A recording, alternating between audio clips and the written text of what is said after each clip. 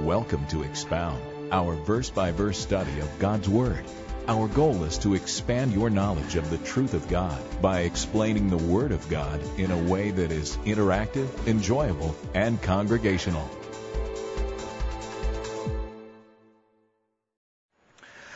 Well, I've always loved mountains. And one of the sights that I still love, it's a memory in my mind, is where I grew up. You could be in the wintertime at the Pacific Ocean and look through the palm trees inland toward the distance and see mountains covered with snow. And it was just weird to be at 75 degrees seeing snow in the mountains. But they jetted up, whether it was up in Wrightwood or Big Bear or Mount San Gregorio. Those are just vivid, delightful memories. I've always loved mountains. And when I moved here, I loved seeing this huge mountain to the east of us, Sandia, at 10,600 feet, almost 11,000 feet high. Incredible. I fell in love. I love the mountains. So we here in the western part of the United States, when we think of mountain, we know what a mountain is. And yet, if you read the Bible, and then you visit some of the mountains that the Bible speaks about, well, you could get really disappointed. When I take our people around Galilee and we talk about the Sermon on the Mount, and I show them it's really the sermon on a knoll, a raised bump. Let's go through the sermon on the raised bump. Or you show them the Mount of Olives, or the Temple Mount. And the psalmist declares, as the mountains surround Jerusalem, the Lord surrounds His people. But those mountains are vastly different from the mountains we know in the western United States. There is a significant mountain in the Middle East, and that is Mount Hermon in that part of the world, northern Israel, southern Lebanon. But that truth aside, that letdown aside, there is a mountain that is highly significant, a mount, an area. And it is the place that Jesus is moving toward in this chapter, and where the chapter will end for us at this mount. It is the Holy Mount. It is Mount Moriah, or the Temple Mount, or Mount Zion. It goes by several names, this area. It has significance throughout the Bible. For Abraham, God told him, go to the land of Moriah, to a mount that I will show you, and there you will sacrifice your son. That became a very significant place to the Jews, because later on, in that area, the temple will be built. It will be David who will approach a man named Araunah, who has a threshing floor on part of this mount. And he seeks to buy it because he wants to build a temple for the Lord there. Solomon will build the temple in that area on that mount. But it's also a mount where the Romans executed people. A place of crucifixion, a place of public shame and execution. Now, it is interesting if you know much about topography, and you stand on the Mount of Olives and you look out at the Temple Mount. And the Temple Mount itself, this large 36-acre flattened complex, upon once which stood a temple. That Temple Mount is 740 meters above sea level. But as you're looking at the Temple Mount from the Mount of Olives, you notice that the mountain itself, the topography, rises to the north. It's flat, and that is the Temple Mount, that is Mount Moriah, but it's not the top of Mount Moriah. If you look toward the right, toward the north from the Mount of Olives, you see that it rises up higher. And it rises up higher at a place that many believe was Golgotha, Calvary, the place of execution. And interestingly, get these measurements. Golgotha, the top of this mountain of Moriah, is 777 meters above sea level. Just as an interesting side note. Just thought you'd like that for kicks. I'll just throw that in for free. But I found it interesting. 777 meters.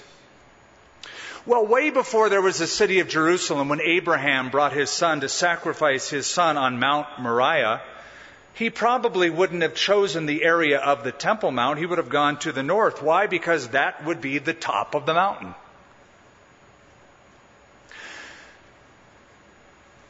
And as he was about to sacrifice his son, and the Lord said, "Take now your son, your only son, Isaac, whom you love." Just stop right there and think about that. Abraham at that time had not one but two sons. But the one that was recognized, the son of promise, was Isaac. Take now your son, your only son, whom you love. Now that's significant because it is the very first time in all of Holy Scripture that the word love shows up. And please frame this in your memory. The first time love is mentioned in the Bible, it is mentioned of a father sacrificing his only son on Mount Moriah. Interesting, isn't it? Fast forward to the time of the New Testament. The Romans executed people outside of the city walls. Today, the top of that ridge called Moriah, 777 feet above sea level, is the site of a cemetery, and it dates back. It's an ancient cemetery. But there's an interesting formation on that mountain that you see from the Damascus gate of the city of Jerusalem. You look out over the city toward the north, and you see what looks like a skull in the rock. Now, if you put it all together, Jesus Christ, the only begotten Son of the Father, sacrificed on the place where Isaac was almost sacrificed. At the place not far where David built a temple to the Lord, or Solomon built it with David's supplies and money. And Jesus said, "Destroy this temple, and in 3 days I will raise it up." He spoke of the temple of his body. Jesus sacrificed on that place. That is the mountain that we are moving to in chapter 23. Now, we only read one verse last week, so we're going to begin in verse 1 this week. As you approach verse 1 of chapter 23, you are entering into phase 2 of the trials of Jesus. We're entering into the secular phase, the civil phase, the Roman phase of his trials. Remember I told you Jesus had 6 separate trials. He was on trial 6 separate times. Annas the high priest, Caiaphas the high priest, the entire Sanhedrin. That took place early in the morning. Then, after that, or 2 at night, 1 in the morning, then they brought Jesus to Pontius Pilate. That's chapter 23, verse 1.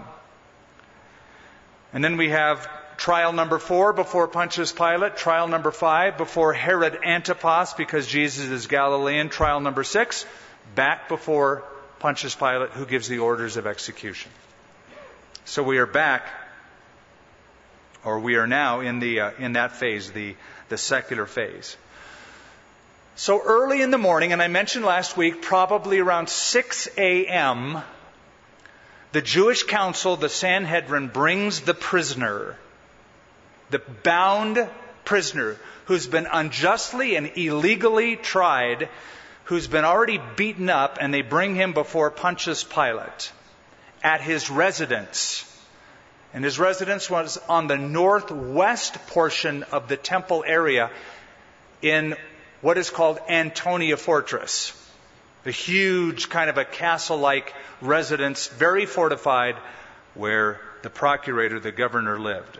Then the whole multitude of them arose and led him to Pilate. And they began to accuse him, saying, "We have found this fellow perverting the nation." The New International Version, I like that translation of this verse better, subverting the nation. That's a better thought. He was subverting the nation. That's the charge against him. And forbidding to pay taxes to Caesar, saying that he himself is Christ, a king. Luke is the only one of the gospel writers that actually specifies the charges that they bring to Pilate concerning Jesus. They are threefold. Accusation number one, this fellow is subverting the nation. Is that a true or a false charge? It's a false charge. Jesus wasn't a reactionary. He wasn't a revolutionary. He wasn't trying to overthrow the government. He wasn't trying to institute a theocratic kingdom at that time. None of that was true. He said, "Don't think that I've come to overturn the law or the prophets. I didn't come to destroy the law or the prophets, but to fulfill the law and the prophets." Second accusation, he is forbidding people to pay taxes. Now, a lot of people would actually like it if Jesus did forbid people to pay taxes. I know some Christians who have told me that they have a mandate from God not to pay taxes. Really, they've told me that. We have a name for these people: prisoners. They typically will get arrested by the government. Not good form to follow. Is this a true charge or a false charge? False charge. Jesus said, "Render to Caesar the things that are Caesar's, and render to God the things that are God's." So it's a false charge. But the third charge. Now this one is true. This one is right. Saying that he himself is Christ. That's the English word of the Greek Christos, which is the translation of the Hebrew Mashiach, which means the Anointed One or the Messiah. This guy claims he is the Messiah, a king. And he did. They asked him, "Are you then a king?" And Pilate will ask him that. And he will say, "You have said rightly, I am a king." But he will also say, and it's recorded in John 18, "My kingdom is not of this world. If my kingdom were of this world, my servants would fight and deliver me from the hand and the accusation of the Jews. But my kingdom is not of this world." Pilate didn't get it, but Jesus did claim to be a king. He is king over the hearts of men. The kingdom of God right now does not come by outward observation. It will one day, however. There are two parts of it. There's two phases of it. Sort of this stealth, secret, spiritual, in the heart of man and woman kingdom. But later on, it will be an overt, observable, literal, physical, on the earth kingdom of God. It has two phases then. But he is indeed a king.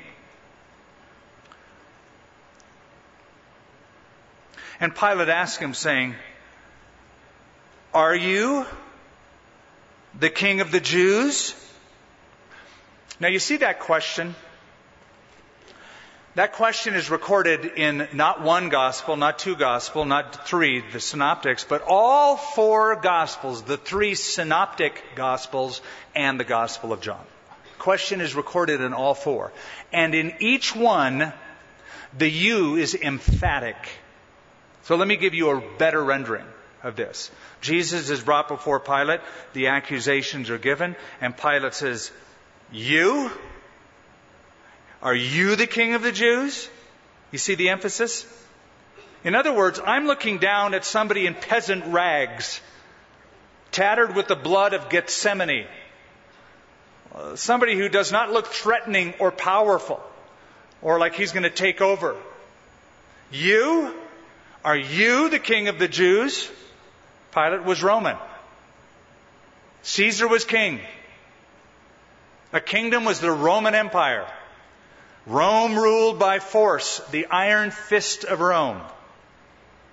This guy claims to be a king? They're worried about him being a threat? That's the implication. He sees no threat at all in terms of that kind of a kingdom. And he answered and said to him, "It is as you say." So Pilate said to the chief priests and the crowd, "I find no fault in this man." But they were the more fierce, saying, "He stirs up the people, teaching throughout all Judea, beginning from Galilee to this place," that is Jerusalem, all the way from the north to the south. He stirs up the people. When I read this phrase last week and this week, a big smile hit my face. I read that he stirs up the people, and I thought, some people need stirring up. He stirs up the people. Good for Jesus. Go, Jesus. Stir them up. I need to be stirred up. You need to be stirred up. We get very, very lethargic. We get very, very used to our kind of routine and our life. And we often just sort of settle down, and we need to get stirred up. Jesus stirred up the people, as will Peter, as will John, as will the others. When Pilate heard of Galilee, he asked if the man were a Galilean. Pilate knew right away, this is a religious squabble. He doesn't want to get caught in the middle of a religious squabble. He's already gotten in trouble with Tiberius Caesar for mishandling 2 religious squabbles of the Jews in past history. He doesn't want another one. So he's looking for an out. He says, this guy's free. He's faultless. These charges can't be sustained. I find no fault in him. And so they go, well, he's stirring up the people from Galilee down south. He goes, Galilee? He's from Galilee. Now watch what he does. And as soon as he knew that he belonged to Herod's jurisdiction, that's Galilee. Herod Antipas was the tetrarch of Galilee. He sent him to Herod, who was also in Jerusalem at the time. Now when Herod saw Jesus, he was exceedingly glad. So you see what Pilate is doing, right? He's looking for an out. He's looking to pass the buck, to pass the responsibility of making this call to someone who knows far better than he does. He's secular. He's Roman. He doesn't know Judaism. He hates Judaism. He hates Judea. Herod Antipas from the Herod family is more Jewish than he is. Interesting, you need to know this. You will find Herod sympathetic in the Bible toward Jewish causes. Now, the Jews hated him, but it was Herod the Great, this guy's dad, who built the temple for them. Even though he wasn't Jewish, he was Idumean, and that means he was from the area east of the Dead Sea, modern-day Jordan, southern Jordan, Idumean.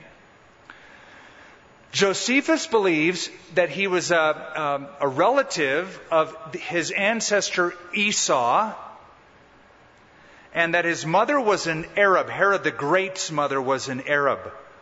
So he was sympathetic toward Jewish causes and had some kind of relationship toward Judaism, but he was very immoral. He was a scoundrel. He helped the Jews out, but he really used the Jewish nation to line his pocket. So he was hated. But Pilate goes, he knows more about Judaism than I do. So I'm going to send him over to him. Now when Herod saw Jesus, he was exceedingly glad. I know you're getting your hopes up for this guy, right? Oh, good. Evangelistic moment. Jesus is in his presence. I can't wait to see Jesus. Oh, sounds good, right? Maybe he'll get converted. Keep reading. For he had desired for a long time to see him, because he had heard many things about him, and he hoped to see some miracle done by him. Okay. Now we know why he wants to see Jesus. Not for his message, but for his tricks. It's pure entertainment value. It's not because of the message of salvation, the message of repentance, but for the miracles. He was seeking to see a miracle. He had heard he was a miracle worker. Also, he had heard about Jesus, and the rumor was, this is John the Baptist raised from the dead. That always bugged him. Because he was the guy who had his head chopped off. So that haunted him. So he wanted to see Jesus. And what I find interesting is this is the only time Jesus ever meets Herod. He skirted the area of Tiberias. There's never a record in the Bible of him going to Tiberias, where he would have been, where Herod Antipas would have lived. He wasn't there at all. Jesus never went there. In fact, when somebody came to him and said, Herod has been asking about you, he said, go tell that fox that I'm busy. I've got to work a few days and so forth. But he never went to see him. And now he sees him. And this is the only one. This is the only one in the account of being tried in this adjudication process where Jesus says absolutely nothing to. Doesn't say a word to him. Then he questioned him, verse 9, with many words, but he answered him nothing. I know you're thinking, epic fail, Jesus. This is Herod. You could do something. You could perform a miracle. You could even preach a sermon to him. This is Herod Antipas. Boy, if Herod got saved, maybe everybody else could turn. That's how we think. Jesus had nothing to say to him because John had already preached to him. On many occasions, Herod heard the message through John, the stern, austere message of repentance, the message leveled at him because he had taken his brother's wife unlawfully, was living in sin. And he did not change with that message. And if you won't respond to a lower light, a lesser light, then there's no light. You get no more, until you respond to that, you get nothing else. I've got nothing to say to you. He didn't say one single word. And the chief priests and the scribes, those were those that were with Herod at the time, stood and vehemently accused him. Then Herod, with his men of war, that's his security detail, his handlers, treated him with contempt and mocked him, arrayed him in a gorgeous robe, and sent him back to Pilate. That very day, Pilate and Herod became friends with each other, for previously they had been at enmity with each other.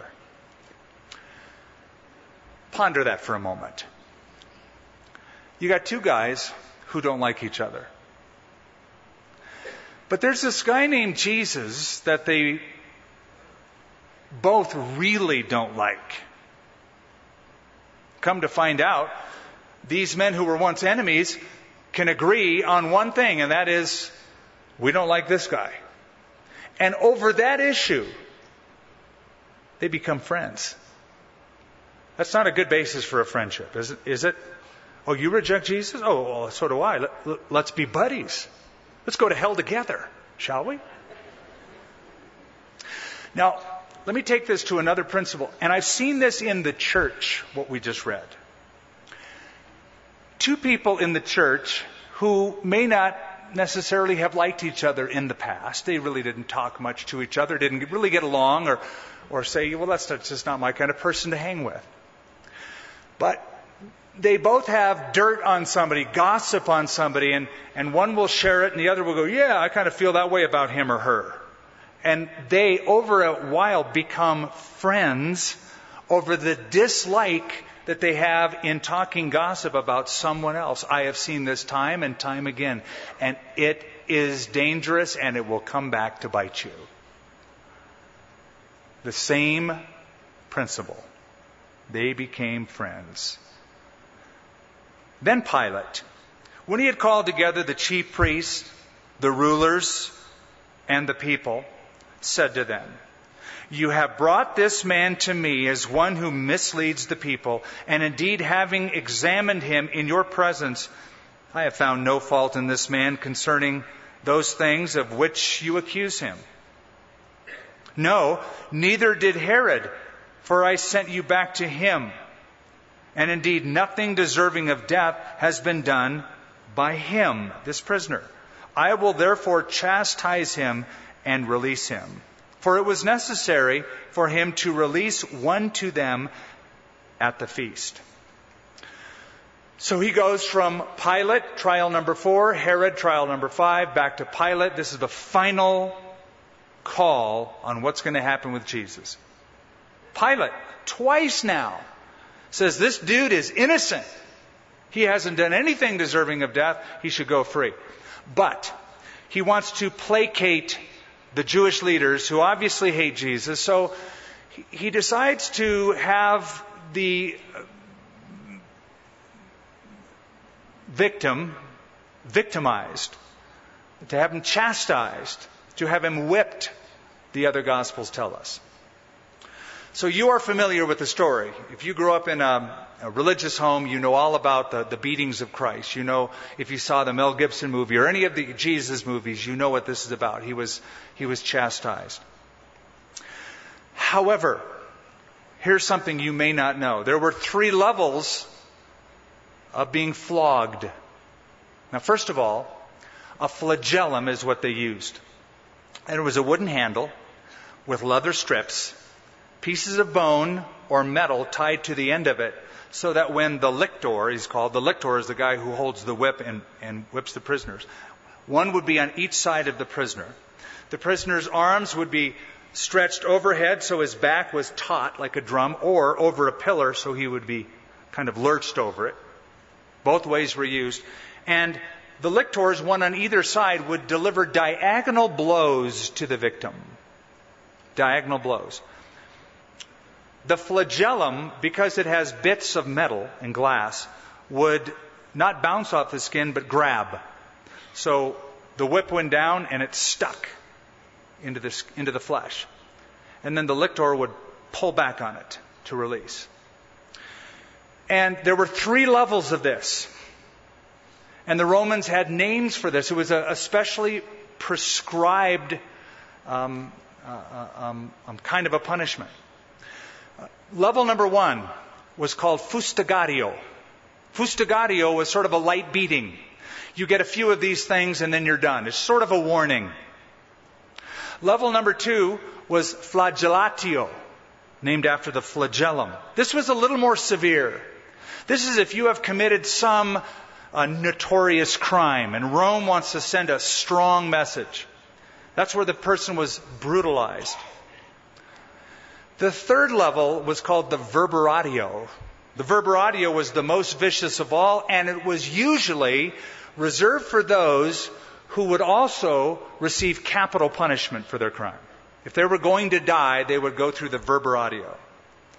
And that is where typically the Roman lictors would keep going until either they are too exhausted to whip anymore, or they are told to stop by the person in charge. The supervisor would just say stop. Now, according to the records that we have in history, all of these were bad. But some victims, especially of the 2nd and 3rd, died in the process. They never even made it to the execution. They died right there on the spot. And that is because, and you can see why. If you have an implement that grabs the flesh and tears and grabs the flesh and tears, you tear through the skin, you tear through the subcutaneous tissue, you tear through muscle. You can, according to Eusebius, the church historian, you could sometimes see into the kidneys of a victim. They would take that much flesh out in these beatings. It was a brutal beating that Jesus went through. That's the idea of he was chastised. But notice verse 17, it was necessary for him to release one to them at the feast. Now he's thinking it's going to be Jesus. He's going to chastise him. Twice he said he's without fault. So after the beating, he's going to bring him back. He's letting him go. That's in his mind. And they all cried out at once, saying, "Away with this man, and release to us Barabbas, who had been thrown into prison for a certain rebellion made in the city and for murder.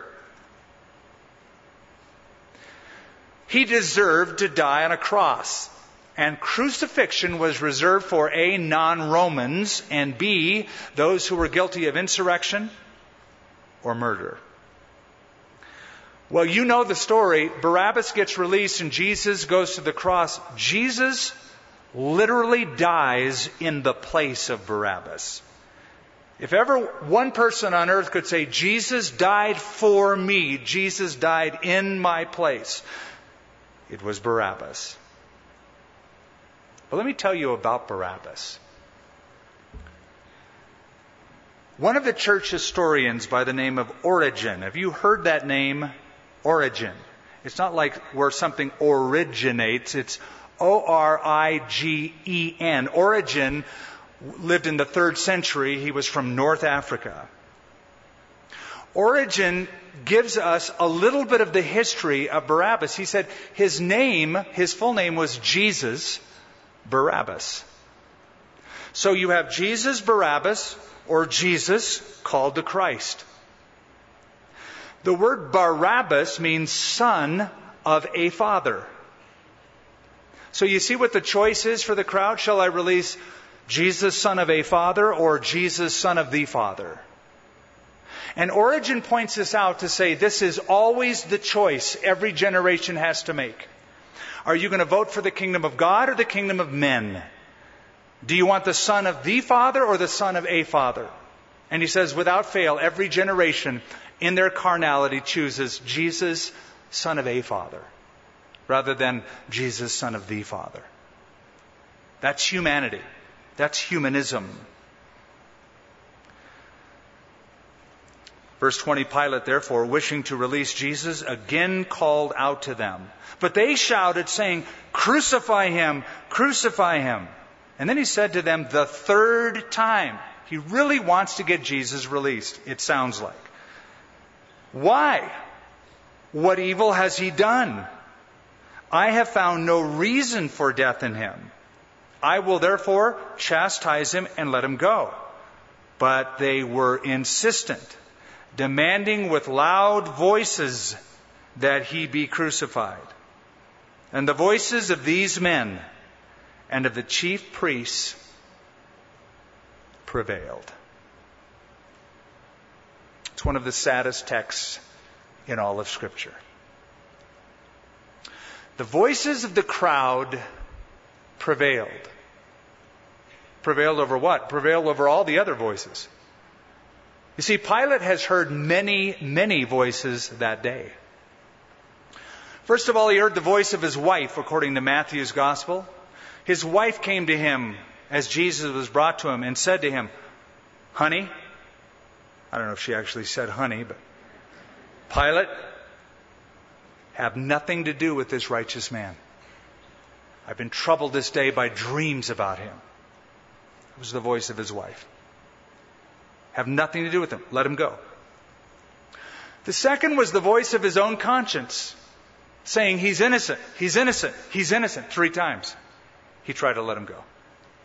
So he had the voice of his wife. He had his own conscience telling him he's innocent.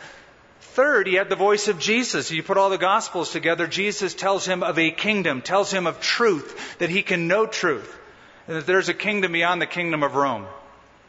So he has the voice of his wife, the voice of his conscience, and the voice of Christ. But the voices of the people prevailed. That's a sad story that unfortunately is told every day. The voices of the crowd telling you, this is more popular, go our way. Don't follow Jesus and read your Bible and be so narrow-minded and keep going to church. We're your friends, hang out with us. Loosen up. There are so many prevailing voices in this world that can drown out the voice of good counsel, like a husband or wife or a godly friend, the voice of our conscience telling us, I know what's right, and the voice of God speaking in His Word. The voices of the people prevail. But here's what you got to ask yourself. If you're ever tempted to go along with the crowd because of the pressure and you want the popularity of the crowd rather than doing what's right, because everybody's doing that, so I should do that because I want to be popular with them, just ask yourself this question. Where is that crowd that I am so anxious to please and so anxious to conform to? Where are they going? Is that crowd going to heaven? Are those television commercials or shows that give me those values that tell me not to be so this but should be more that? Where are they going? Isn't that the most important question? Didn't Jesus say on the Sermon on the Bump, enter into the narrow gate, for wide is the gate and broad is the road that leads to destruction, and many enter therein. But narrow is the gate, and difficult is the way that leads to eternal life, and few find it.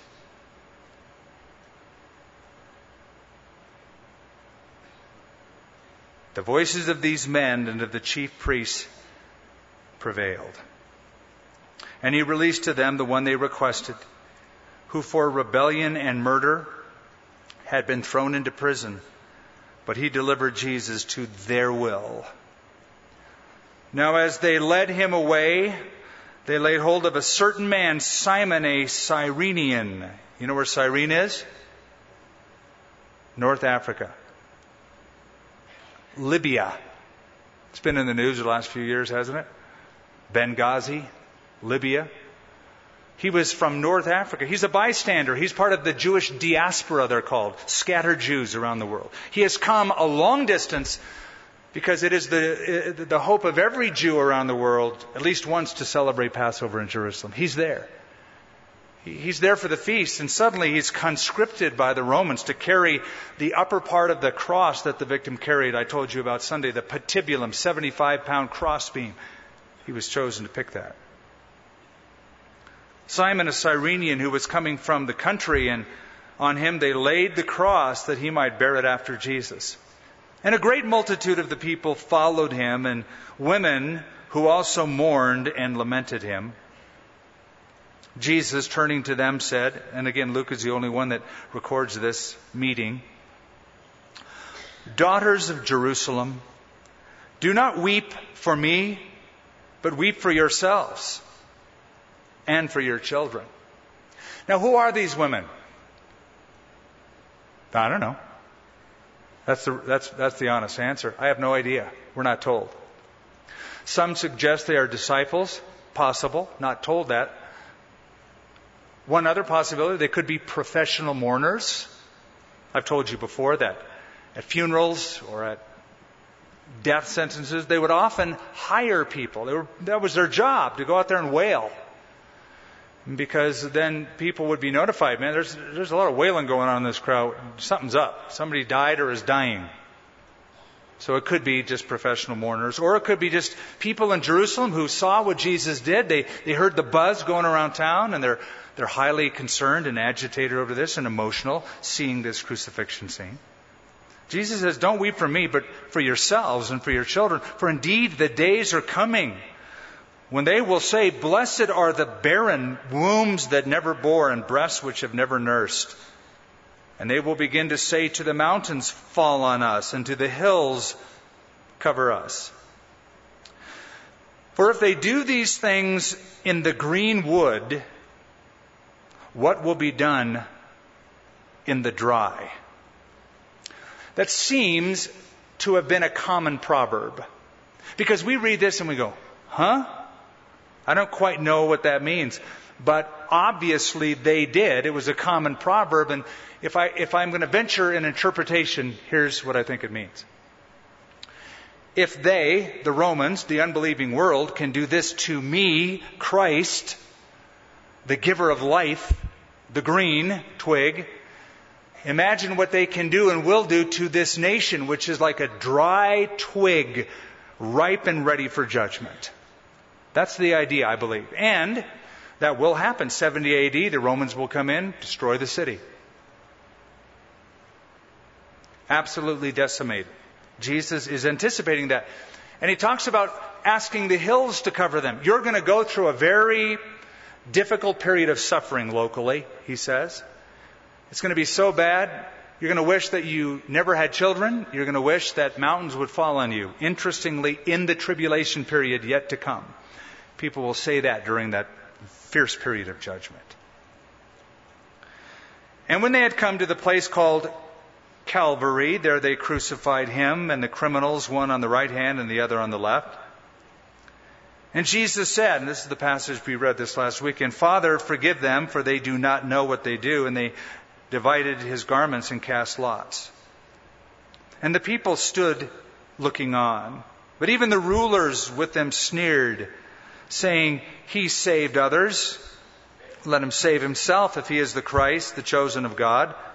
The soldiers also mocked him, coming and offering him sour wine, and saying, If you are the King of the Jews, save yourself. And an inscription was written over him in the letters of Greek, Latin, and Hebrew, This is the King of the Jews. Jesus was brought to Calvary, the place of execution, Mount Moriah, part of the Temple Mount. Now, I will say, in all fairness, there's a dispute as to where the original place of execution was and the tomb of Jesus. There's the traditional Catholic site called the Church of the Holy Sepulchre. Then there's one outside the modern city walls known as Gordon's Calvary that does resemble a skull.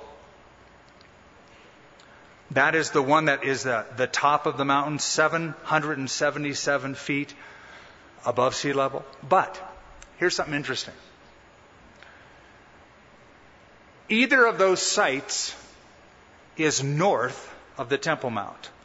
It's north. Now let me just throw something out at you and I'll let you chase it down on your own. In Leviticus chapter 1, when the Lord gives the instructions to the priests of offering sacrifices and they're to take a lamb and offer it, He says, you will offer the lamb on the north side of the altar. That is, they were to move around and have their body stationed facing the entrance of the holy place. So they were to move toward the north and sacrifice the animal on the northern part of that altar. Because remember, the tabernacle faces east, so they were to move toward the north. So the sacrifice of the lamb was offered on the north part of the altar. And it's interesting, when Jesus died, He died north of the Temple Mount. At a place called, again, Calvary. I just want to underline from Sunday, it's not cavalry. Oh, you go to that church, cavalry. And like I said Sunday, no, we are not a mounted horse regiment with swords. That's a cavalry. Calvary is named after this. Calvary is short for the Latin calvarium, which means a skull. It's the place of a skull. Why is it called the place of a skull? Well, a couple of reasons. Number one, it could be the place where skulls accumulated. In other words, a lot of people died. They were executed there. It was a place of public execution, the place of the skull. A second suggestion, and I'm only suggesting it, I'm not dogmatic about this. In 1867, General Charles Gordon stood on top of the walls at the Damascus Gate and looked toward the north and saw in the mountain an unmistakable, in the rock itself, formation of eye sockets, bridge of a nose, kind of a hardened tooth-like smile. It looked like, well, you're seeing it. It's a photograph I took, a place of a skull. Now, I didn't show you the top of the hill. It's just cut off, but it's just a meter, 3 feet above the top of the picture. And I didn't show you what's below it. That's an Arab bus station today, parked right at Golgotha. Oh, there it is. Look at that. My video crew is really on it. You know what? Way to go, you guys. Thank you for all your hard work. Okay, so you're looking at the hill of Calvary, and you're thinking, so Jesus was crucified way up there? Do you know There is no record in all of the New Testament that Jesus was crucified on top of a hill. You go, no, wait a minute. Dude, you just shook me. You're just messing with my head. Because I've always believed that. All the pictures show that. All the holy cards. All the renderings. 3 crosses on a hill and, the whole bit. But there is no record in the Bible that Jesus was crucified on top of a hill. That comes through artists, and that comes through hymn writers, songwriters, etc. It does not come from biblical exposition. This is why we need the Bible. Otherwise, we think there's 3 kings and on and on and on. I believe if that is the place of execution, that Jesus was crucified at the base of that hill, not on top of the hill. And here's why. Because that is where the main road would be. And the Romans did stuff for display. They wanted people to see those corpses in front of them at the roadside, to show them this is what happens to the people who cross the great kingdom of Rome. So my opinion is that. And I'll just leave it at that and we'll go on. So, an inscription, and Matthew, Mark, verse 38, Matthew, Mark, Luke, and John all talk about this inscription at the cross. Now, this is funny. I love skeptics. Because skeptics come along and they read this and go, we see, this is the problem with the synoptic gospels and the Gospel of John. Because none of them agree. They all write down what was on that sign, and they all write different things. Luke says, this is the King of the Jews. It's not what Matthew says. Matthew says, the sign said, this is Jesus, the King of the Jews. That's not what Mark has. Mark has the King of the Jews. John has something different. This is Jesus of Nazareth. Or no, Jesus of Nazareth, King of the Jews. And see, they come along and say, so we don't know what it said because none of them could disagree. And see, this is the numb-headedness of such bad scholarship. Because it actually lends to the authenticity of Scriptures when you have 4 different camera angles recording for the purpose of their audience these 4 different things. What did the sign say? Put it all together and you will know. This is Jesus of Nazareth, the King of the Jews.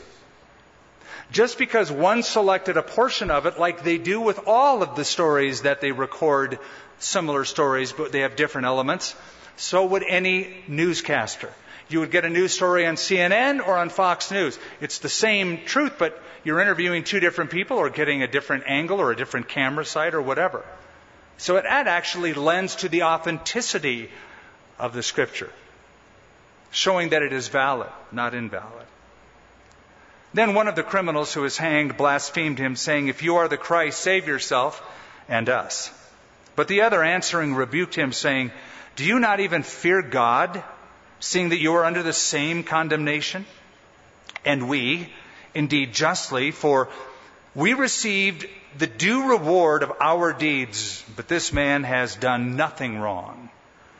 And then he said to Jesus, Lord, remember me when you come into your kingdom. And Jesus said to him, assuredly, I say to you, today you will be with me in paradise. Because we're going to cover that this weekend, I'm not going to even comment on that. I'll save that for the weekend for what I think are important reasons. One is time.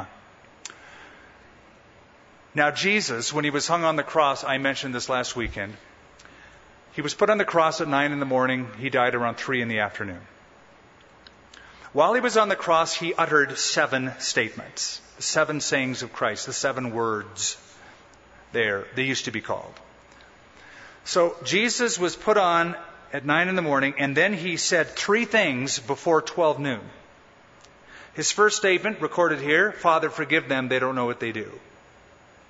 Second statement, today you will be with me in paradise. Third statement was to his mother. Mother, receive your son, or this is your son. Son, behold your mother. To John. Those three sayings were from 9 to 12. From 12 noon to 3 o'clock, darkness went over all the land. When the darkness broke, Jesus gave three sayings, one after another, and then he died. He said, I thirst. It is finished. One word in Greek, tetelestai. And then finally, Father, into your hands I commit my spirit.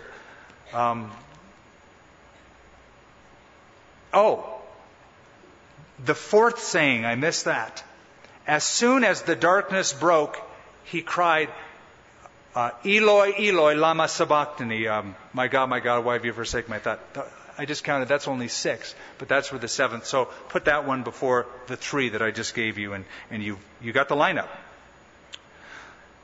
Now it was about, verse 44, the 6th hour, and there was darkness over all the earth until the 9th hour. The sun was darkened, and the veil in the temple was torn in two. When Jesus was born, the sky was lit with the glory of God. The glory of the Lord shone around them. When Jesus died, it was darkness. Very different from his birth. Why the darkness? First of all, it was a darkness of secrecy. Jesus lived out in the public. His ministry for 3 years was public. But his ministry for 3 hours was private. The transaction between heaven and earth was done privately, behind closed doors. Just Jesus and the Father making that holy transaction. Second, it was a darkness of wickedness. They were trying to extinguish the light of the world. It grew very dark. Third, I suggest that it was a darkness of judgment. So often we see that in the Bible, do we not? The 9th plague of Egypt was a plague of darkness for 3 days on the land. According to the Jewish Talmud, darkness is a judgment reserved by God for unusual wickedness. So those Jewish scholars, knowing that, this darkness was pregnant with meaning. Darkness of secrecy, a darkness of wickedness, a darkness of judgment. The veil of the temple was torn in two. I want to move through this quickly. The veil was 60 feet tall, 30 feet wide, and the thickness of a man's palm. Another gospel tells us it was ripped in two from top to bottom, not from bottom to top. No man could reach up there. It took 300 priests to hang it. So it was torn from top to bottom. God was making a statement. The statement is, up till this point, you've had to go through priests, you've had to go through mediators, you've had to go through a system. The message was keep out, keep out, keep out, right? There were courts of the Gentiles, courts of the women, courts of men. If you were a woman, you couldn't go into the court of the men. If you were a Gentile, you couldn't go in the court of the women or the court of the men. It was all sectioned off. The message is, don't come any closer. Keep out. But now Jesus died. He paid the price for our sins. God ripped the veil. You know what he's saying? Come in. Come in. Don't stay out. Now you can come in no matter who you are. You can come all the way into the Holy of Holies. On your own, don't have enough time. Read Hebrews chapter 10, around verse 19, 20, 21, 22. We'll apply all this. And when Jesus cried out, verse 46, with a loud voice, he gives the 7th saying on the cross, Father, into your hands I commit my spirit. Having said this, he breathed his last. Father, I commit myself into your hands. Think of what that means. For the last 12 hours, he has been in the hands of sinners, the hands of enemies, the hands of people who were malicious toward him. Jesus said, the Son of Man will be betrayed into sinful hands. And those hands abused him, beat him, put crown of thorns on him, nailed him to a cross. That's what happens when Jesus is in human hands. But now that's over. Father, I'm coming home. into your hands I commit my spirit. 3 days later, he'll rise from the dead. 40 days after that, he will ascend to the right hand of the throne of glory. So when the centurion saw what had happened, he glorified God, saying, certainly this was a righteous man. I wish I had the time to talk a little bit about how important centurions were and their meaning in the Scripture, but I have 60 seconds left and I want to finish the chapter, so I won't do that, but I've done it before. And the whole crowd who came together to that sight, seeing what had been done, beating their breasts in return, but all his acquaintances and the women who followed him from Galilee stood at a distance watching these things. And behold, there was a man named Joseph, a council member, a good and just man. This is Joseph of Arimathea. He had not consented to their decision and deed. Oh, here it is. He was from Arimathea, a city of the Jews, who himself was also waiting for the kingdom of God. This man went to Pilate and asked for the body of Jesus. And he took it down, wrapped it in linen, laid it in a tomb that was hewn out of the rock where no one had ever lain. And the day was the preparation, and the Sabbath drew near. According to Matthew, Joseph of Arimathea was a disciple. According to John, Joseph of Arimathea was a secret disciple. And according to Luke, he was a righteous or a just man, and the Bible doesn't hand out that title to anybody. So here you have somebody who was of the ruling order of the Sanhedrin, a prominent member of the Council of the Jews, who believed in Jesus secretly, but now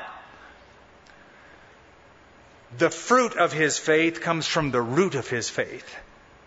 Or the root of his faith has produced the fruit of faith, which is, I'm going to go get this body taken off and handled correctly. He had faith. He believed in him. He was getting ready for a 3-day return. And the women who had come with him from Galilee followed after, and they observed the tomb and how the body was laid, and they returned and prepared spices and fragrant oils, and they rested on the Sabbath according to the commandment. So, taking the body off the cross and burying it defiles a person. You know that touching a dead person defiles a person.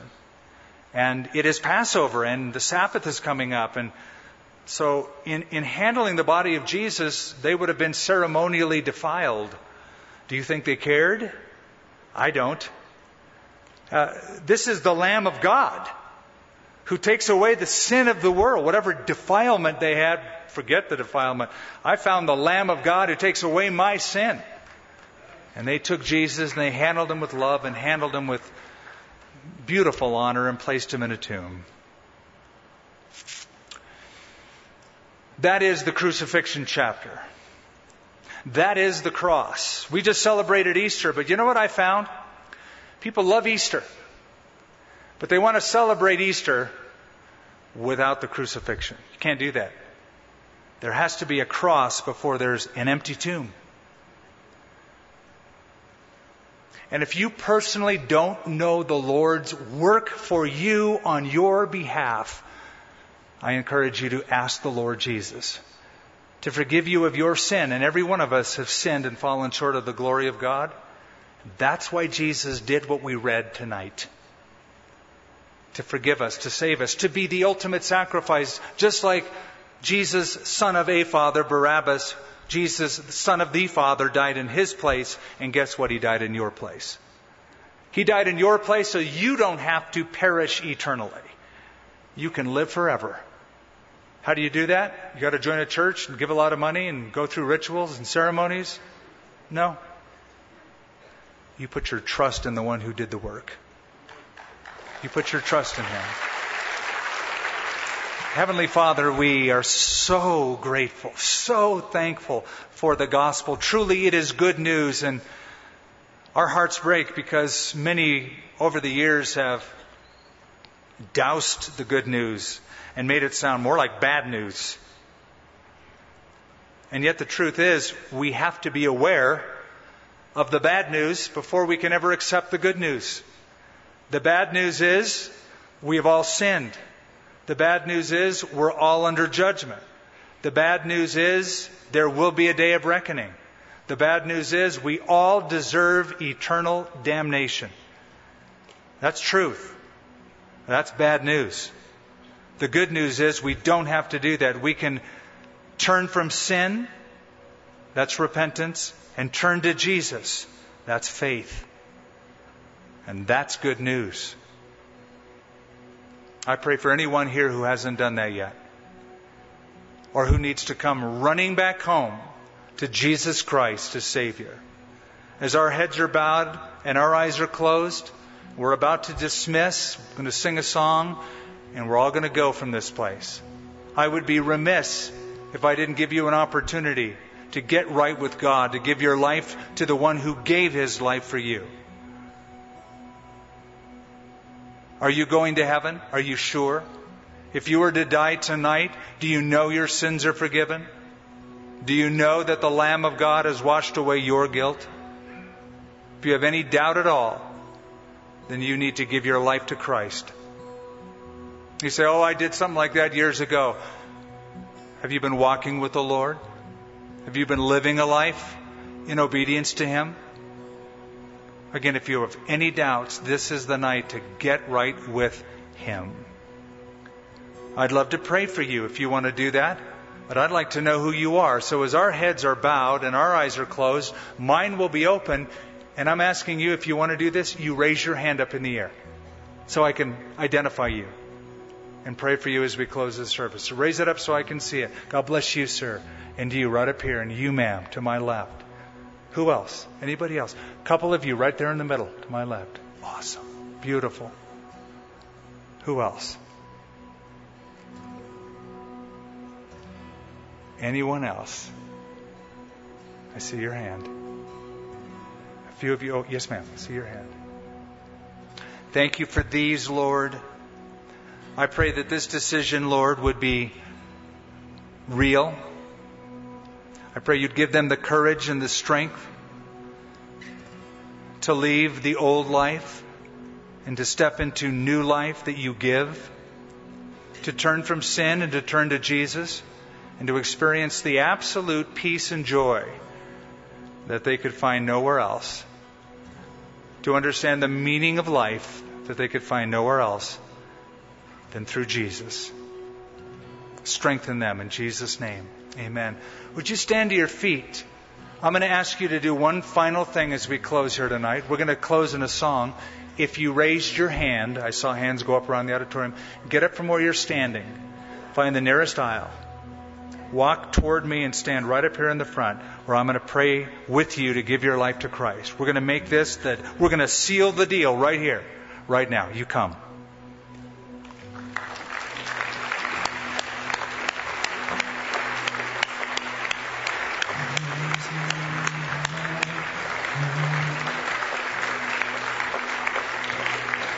Yes. I think God's people should be pretty excited about this. That's what I think.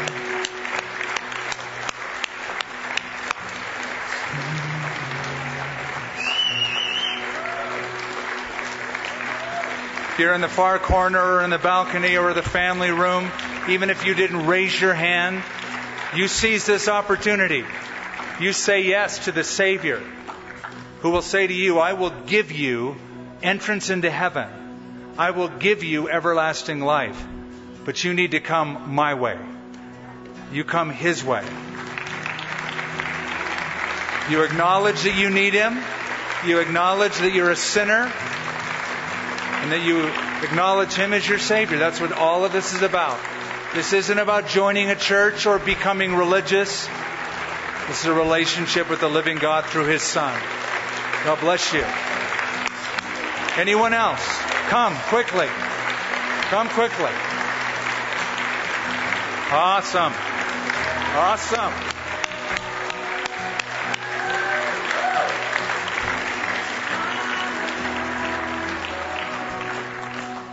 Those of you who have come forward, I'm going to pray with you quickly. I'm going to say a prayer. I'm going to ask you to pray this prayer out loud after me. Say these words from your heart. say them to the Lord Himself. This is you praying. This is you talking to God. This is you giving your life to the one who gave you life and is giving you everlasting life right now. So let's pray together. Say, Lord, I give you my life. I know that I am a sinner. Please forgive me. I believe in Jesus Christ. I believe that He died on a cross. I believe He shed His blood. I believe He did it for me. And I believe He rose from the grave. I turn from my past and I turn to Jesus as my Savior. I repent of my sins and I ask you for help to live for you. In Jesus' name. Amen. If you've missed any of our Expound studies, all of our services and resources are available at expoundabq.org.